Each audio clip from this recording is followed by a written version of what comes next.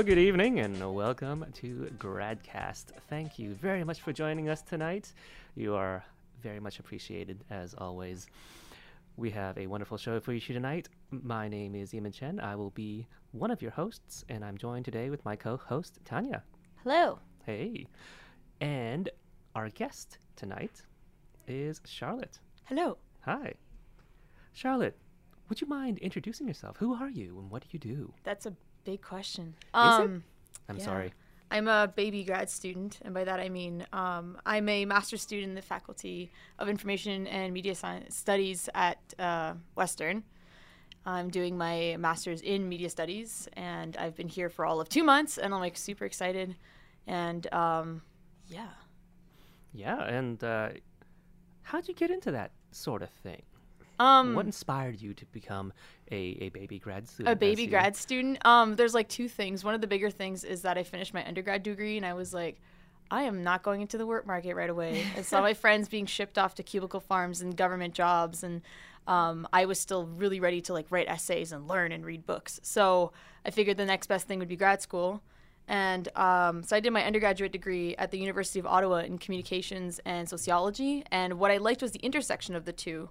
And I was like, oh, that's media studies. And then I looked around and Googled all these programs. And then I fell into Western's media studies program, which is a program that I love, it turns out.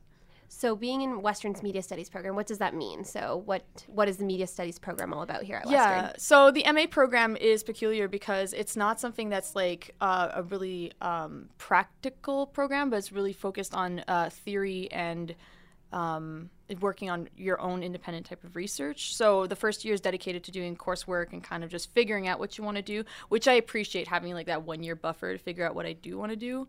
And then the second year is just thesis writing. So it's got this like introductory element, and then they kind of just throw you off the deep end. They're like, do your thing, which is something that, you know, gets me really excited. And that's something that's very different from undergrad, where it's not. Yeah, exactly. Where you're doing like 5 classes a semester, you just got to show up to class, take the notes, regurgitate it on an exam, and then just write essays. And like what I liked about my undergrad was writing essays and trying to find these original ideas. And now I'm just doing it, except, you know, full time, which is awesome and terrifying at the same time. So, Cool. Right. And since it's, you know, sort of fresh in your mind at the moment, I think, how does one apply to become a baby grad student? What is that process like, and how was it for you? a lot of it is knocking an undergrad, going to see your teachers, knocking at the door, and being, hi, do you have like a second? And then they go like, yeah, sure. And then they invite you, they sit down, and then you tell them that you don't know what you want to do after your degree. And they always encourage you to, if you're a good student and I've shown enthusiasm for the material, they'll be like, oh, you should check out these grad schools. And the process of that is panicking about it a lot, arguing with your parents about the value of a grad degree, and then seeing your professors, asking for letters of recommendation, figuring out what sort of programs appeal to you, and then spending way too much time at 3 o'clock in the morning staring at program pages online.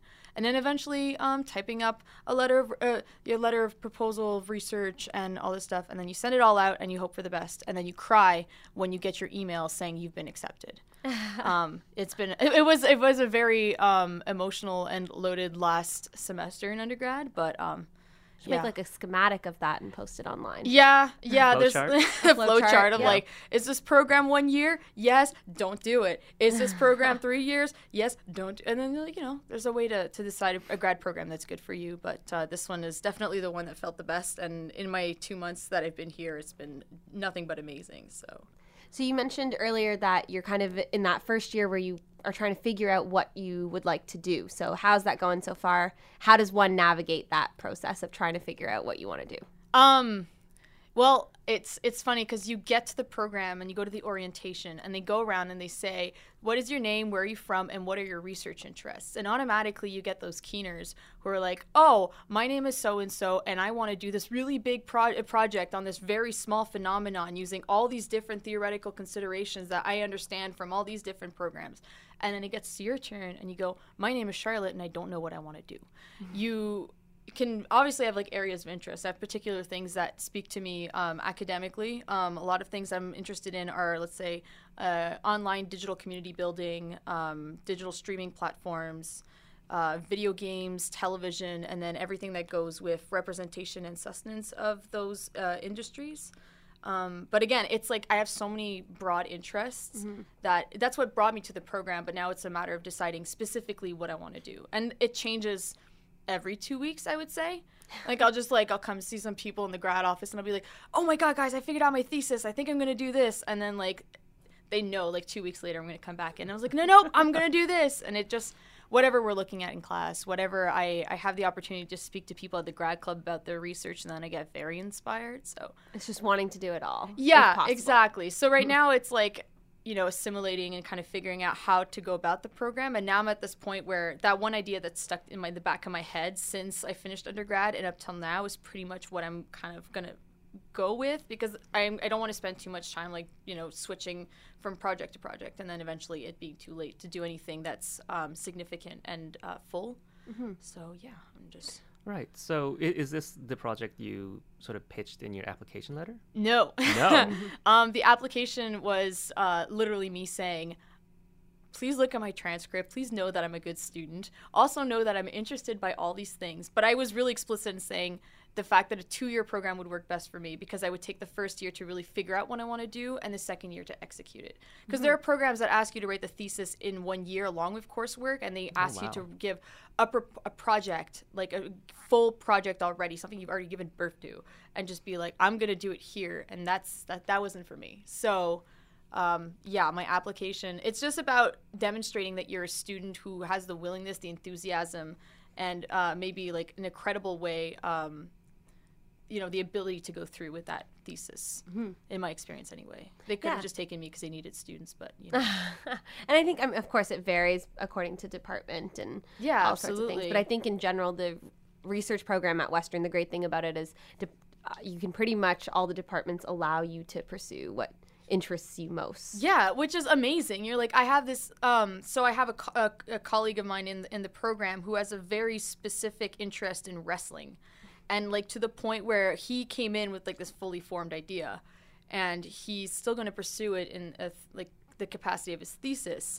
But he's slowly like starting to say, oh, maybe I'll broaden my horizons. So for him, it was going from specific to broad, whereas for me, it was going from broad now to specific.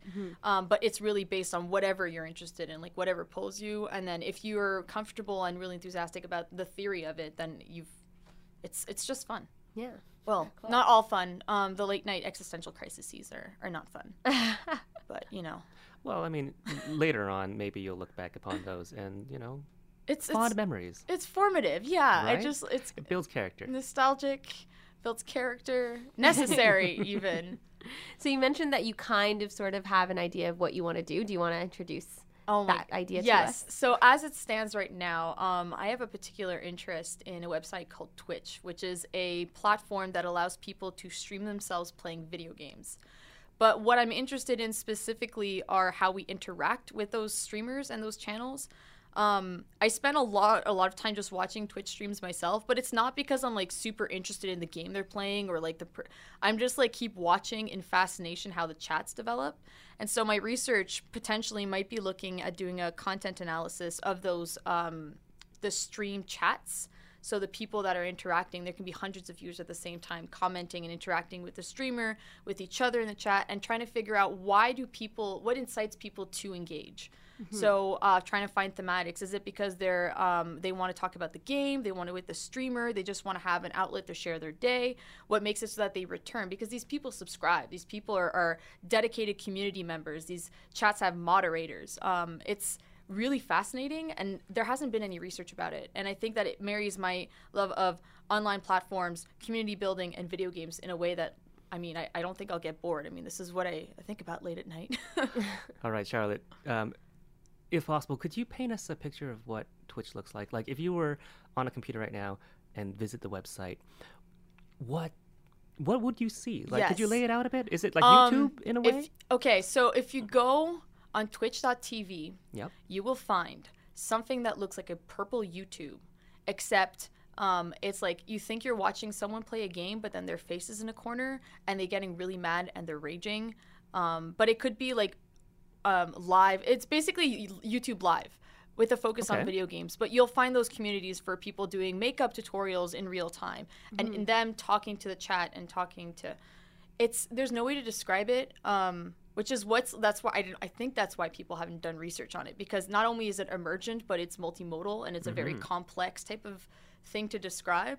But okay, 3 words: gaming focused, live, purple YouTube. It's a lot of words, Purple but 3 YouTube. points. So like there's a big screen with like the video game footage going on. Yeah. A smaller screen with the person actually playing the game. Yeah. And then a box off to the side where people can chat Yeah. and comment on what's happening In real the time. video. Okay. Yeah. Skype and YouTube. Yeah, it's Brought like so together. many things Right. put together, and it's fascinating. So maybe I'm not, this could just be me not understanding, but when you say they're streaming themselves, are they watching themselves play while watching other people play? Oh, okay. So they're playing the game, and people are watching the Them streamer playing the game. So there's like 3 degrees of interactivity, which is like another on its own. See, there's a lot of things, and I was talking to a supervisor about it, and they were telling me, like if you're gonna have to bring it down to something very specific, because then this could be like a much bigger project that might not be something you could accomplish in an MA. So again, it's like going from broad to specific, and then even my topic is going from broad to specific. So this would be different from those video games where you're playing live, like you're competing with someone or... Oh, well, see, so you're talking about like esports, Yeah. which is like this big, that's even another facet of Twitch. Like that, Okay. Twitch was originally used to start broadcasting that so people could in real time do it, but then it became something that could be appropriated by small users. You could have channels of maybe 2 people streaming at a time, 2 people watching a stream at a time. So it's big. I'm trying to make it small, but it's something that I'm fascinated with, and I think that people might be interested. And I think that's a lot of stuff that in another context for other emergent type of websites and other notions of online interactivity, that could be, my research might be able to kind of like fuel some of that stuff. So I like, Yeah, so this might be the grumpy old person question. Okay. But maybe personally answer for yourself. Go for it. What is it that that motivates or that appeals to people watching other people play a video game? I don't know. I'm okay. absolutely fascinated by that, because even myself, I'll watch someone speed run, which is playing a game very fast and having these splits, like time trials against yourself, speed run these 25-year-old games and then get frustrated and reset every 3 minutes, and then watching the people in the chat responding, and then using the rhetoric of "we got this, guys," and but like I don't know even myself why I'm attracted to that, and that's why analyzing the community and through the chat specifically and doing content analysis to figure out, like, if you code them into specific categories of engagement, then at that point I might be able to answer that question. I'm striving to, but then again, this could change because it's me. Yeah. Well, that's really interesting. Like when you first started talking about it, I immediately thought, okay, well, you would watch someone else play because you want to know how to play the game, or you want to, you couldn't figure out how to get past a level, so you'll watch them get past a level. But there's a lot more to it with the community aspect. There's that you so mentioned. much to it. I mean, you can subscribe to the same guy running the same game every day at like 1 o'clock in the morning, and you'll just watch him fail, and then his failures become your failures, and his successes become your successes. And It's like reality TV. Yeah, right. Like when people get attached to that. Yeah, it's like reality TV, Skype, YouTube, community building. It's so complex and so large, but it's fascinating, and like that appeals more to me because there's like part of me that wants to like always watch streamers, but then I'm also fascinated like as an outside viewer about how everything works together and how many components it takes in. But like, see, that's much more interesting to me than doing like applied research on like why does ageism exist in certain categories, or looking at issues of representation of sexualities online. Like, these are things that are interesting, but not things that grip me as much as that. Because this is fun. Yeah, basically. Exactly. Do you think there's sort of any parallel between people watching or participating in traditional, like real sports? Right. Yeah. So what is the appeal of watching, other people play football, right? Why do Interesting. Yeah. There is that parallel, and I think that you're tapping into something important, because it's this idea of when my team wins, I win. Mm-hmm. And it's this idea of the thrill of watching it live, because that's the appeal of Twitch automatically, is that people are doing it live. So if there's a failure, you're there to like experience it at the same time with everyone at the same time. And you can tell by the activity in the chat when everyone's reacting to something. But the same way for sports, if you're on your Facebook feed and you're looking at people watching, let's say, the Habs versus the Sens, and then you see some failures and people react to it, it's that, except it's so focused and concentrated and to a much more specific and niche audience. But there's definitely parallels. And the worst part is that there are people who are streaming sports games that are playing 2K, 2K18, the NBA basketball game. And like they're on their own made-up team, their own made-up character, and they're playing a video game, and people are watching it the same way they would watch sports. So, again, it's like, oh, man, I don't know if half an hour could do justice to how fascinated I am. But again, now the struggle becomes, how do I make that into a workable master's thesis and try not to get swamped or drown in all this information and enthusiasm. So. And people spend lots of time on even building, like my partner and my brother spent at least 6 hours making their character, like just so that it looks a certain way and the height matters. And yeah, and it's like you got to build the perfect character. And you're doing it for yourself, but now imagine that all those things that you do when you're playing a game, like that's satisfying to you as a gamer, you have to do to also satisfy people who are viewing you playing that game. And like then that becomes its own. So there's like you're being a streamer is much more than being a gamer. It's also being an entertainer. Mm-hmm. So the way that you run your stream has to consider that you have to like, take breaks between playing to look at the stream, to look at the chat and answer people in the chat. And there's some streamers who will bring in mini games and bring in bot commands so that people can actively be engaged. Like, how fast am I going to beat this level, guys? And then people will put in their times, and then people will win prizes, and it's amazing. So this sort of sounds like, I have memories of when I was a wee little kid, on the couch, playing Nintendo with my friends, and I would have more than two friends, and at the time it was just two controllers, right? So we'd have to take turns, but the people who weren't playing at the time were still there. They're participating, they're like cheering you on or laughing at you for failing, or haha, you died, things like that. And it seems like for Twitch this allows that sort of engagement, that sort of interaction on just like a global global level through and the only intermediary to that is your screen, right, and your username. And the internet kind of acts as that intermediary. So when you're not holding the controller and you're watching your friend play a game, which I think is part of the appeal, I would say. Especially for me, let's say, like, I don't have the time to play video games, so I like watching people play them really fast.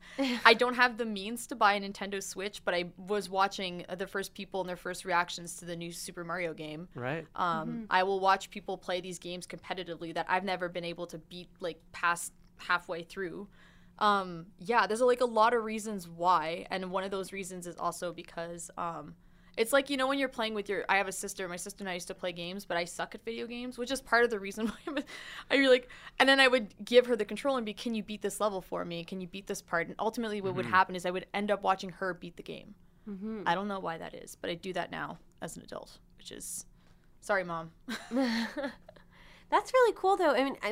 Especially with the prevalence of social media continuing to increase, I think it's really important to understand these communities. It's like there's a real world community and there's online. But see, I didn't think that they would build communities, because if you look at Twitch, the purpose was just so you could stream a game so people could watch you play. So who would tune into these broadcasts and who would watch that? But ultimately, what happens is that there is a community of people who coming in regularly to watch the streams, who started talking to other people, who started introducing their friends to the stream, who are interested in the material, who interact with the streamer, and then it builds a community. So it wasn't born a community. It was like a generative community, which is another aspect of it that's super interesting. So there's so many things. Like, I could spend so many years of my life just like taking a small section of it and then applying certain theoretical frameworks and certain modes of analysis and just taking it apart. But then, the struggle is, what is most important? What will give me the most, I want to say the most bang for my buck, like what will give me the most constructive conclusions, and how can I use that for further research? So that's currently, once I get through this crisis of this is really what I want to do for my thesis, it'll be like, okay, this is what I'm going to do, but like, what section do I focus on? I feel like you've probably hooked us and everybody listening. Okay, well then, please do this so we know the results. Yeah, it'll probably be that. But then again, every time I watch like Mad Men, then I'm like, oh, I could do a thesis on like representations of the 1960s and notions of simulacra, and I'm just like, everything that I've been studying in my content classes comes back. So You just need to find someone streaming a video game set in the 1960s or 50s or Mad Men the game, Right? Oh my gosh. Just find some way to have It would be all LA your eggs in Noir, one basket. actually. Yeah. So, I'm going to switch gears a little bit. So All this right. actually is not your first time on radio. It is not. So tell us about where radio started for you. Oh my gosh. So when I was an undergrad at the University of Ottawa, I was a scared little kid from Quebec who had no friends.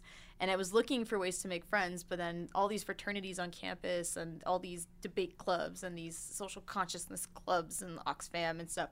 And then I found this guy, and we're having these little pins and these CDs, and he's saying, like, we're a radio station. And I was like, I like music. I like to talk. Maybe this could be interesting. And is the thing that appealed to me most. So I showed up into this dank basement at the bottom of the university center, and I started meeting these people, and it was so cool. Like, when you think the word cool, like alternative cool, that's what community radio is.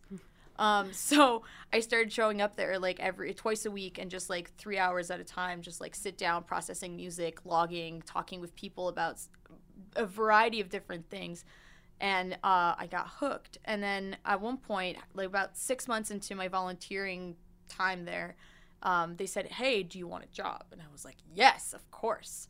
So I did most of my undergrad working as a radioactive coordinator, which was a catch-all term used to describe volunteer training, programming, music, like entry and programming, producing shows, and doing fundraising and all this type of stuff, whatever they needed me for. And unfortunately, that ended after I got a research assistantship. I was deciding that as much as I love radio, it's something that I have to put aside because my academic career or potential academic career was something that I was looking at. But then when I got here, and beautiful people like Yemen were like, oh, we do this thing called GradCast. And I was like, oh, that sounds so cool. As a way to like reconcile myself as a grad student and also my history and continued love for radio. So that's why I'm here. Awesome. And, you know, it's great. CHRW is rad Well, too. thank you very much for calling me beautiful. You are beautiful, Yemen. Face for radio, some have said. Well, we're happy to have both of you. So, if you had to pick one thing, though, what is it about radio that really gets you going? What is your favorite aspect of this broadcast medium? The fact that it's focused and a way to articulate specific, maybe alternative views. Radio itself is not interesting to me, but community radio is. The same way that podcasts are interesting, because I am fascinated by everything, which is something you can probably know by now. Sorry, before we keep going, what's the difference between radio and community radio? So radio is mainstream radio. It's commercial. It's made to push certain music, I don't want to say music agendas, but certain top 40.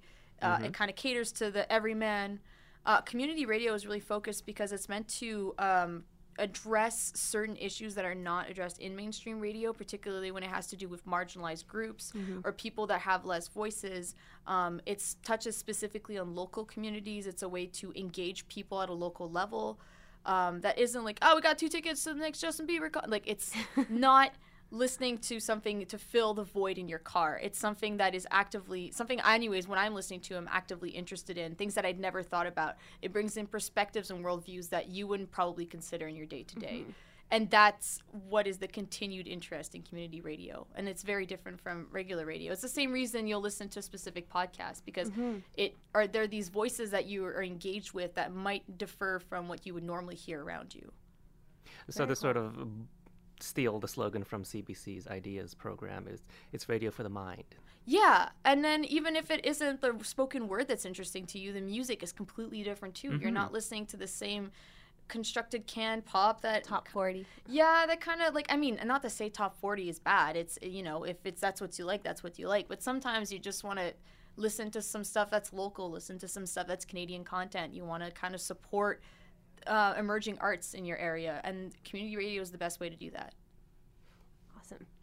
Well, as far as podcasts go, we're coming out to the end of our time today. All right. But other than GradCast, what is your favorite podcast or radio program?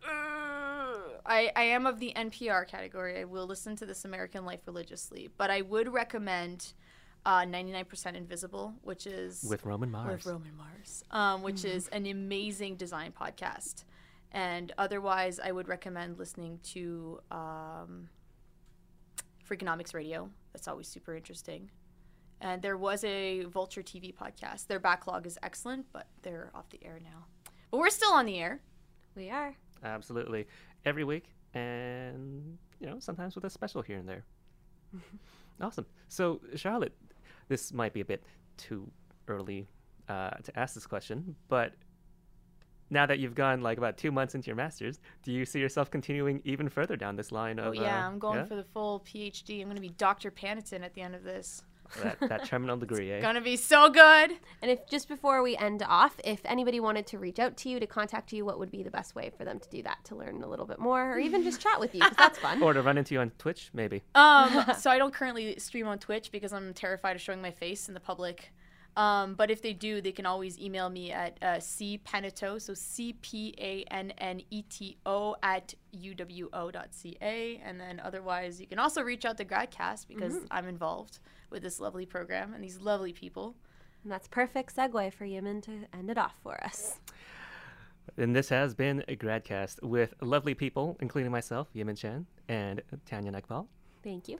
And our guest today was Charlotte Paniton. Also very lovely. And shout out to our producer today, Susan Anthony. Beautiful as always. And if you would also like to be among our group of shiny, happy, beautiful people, you can also join our GradCast committee. We're always looking for interested and motivated people to come on and help produce this program.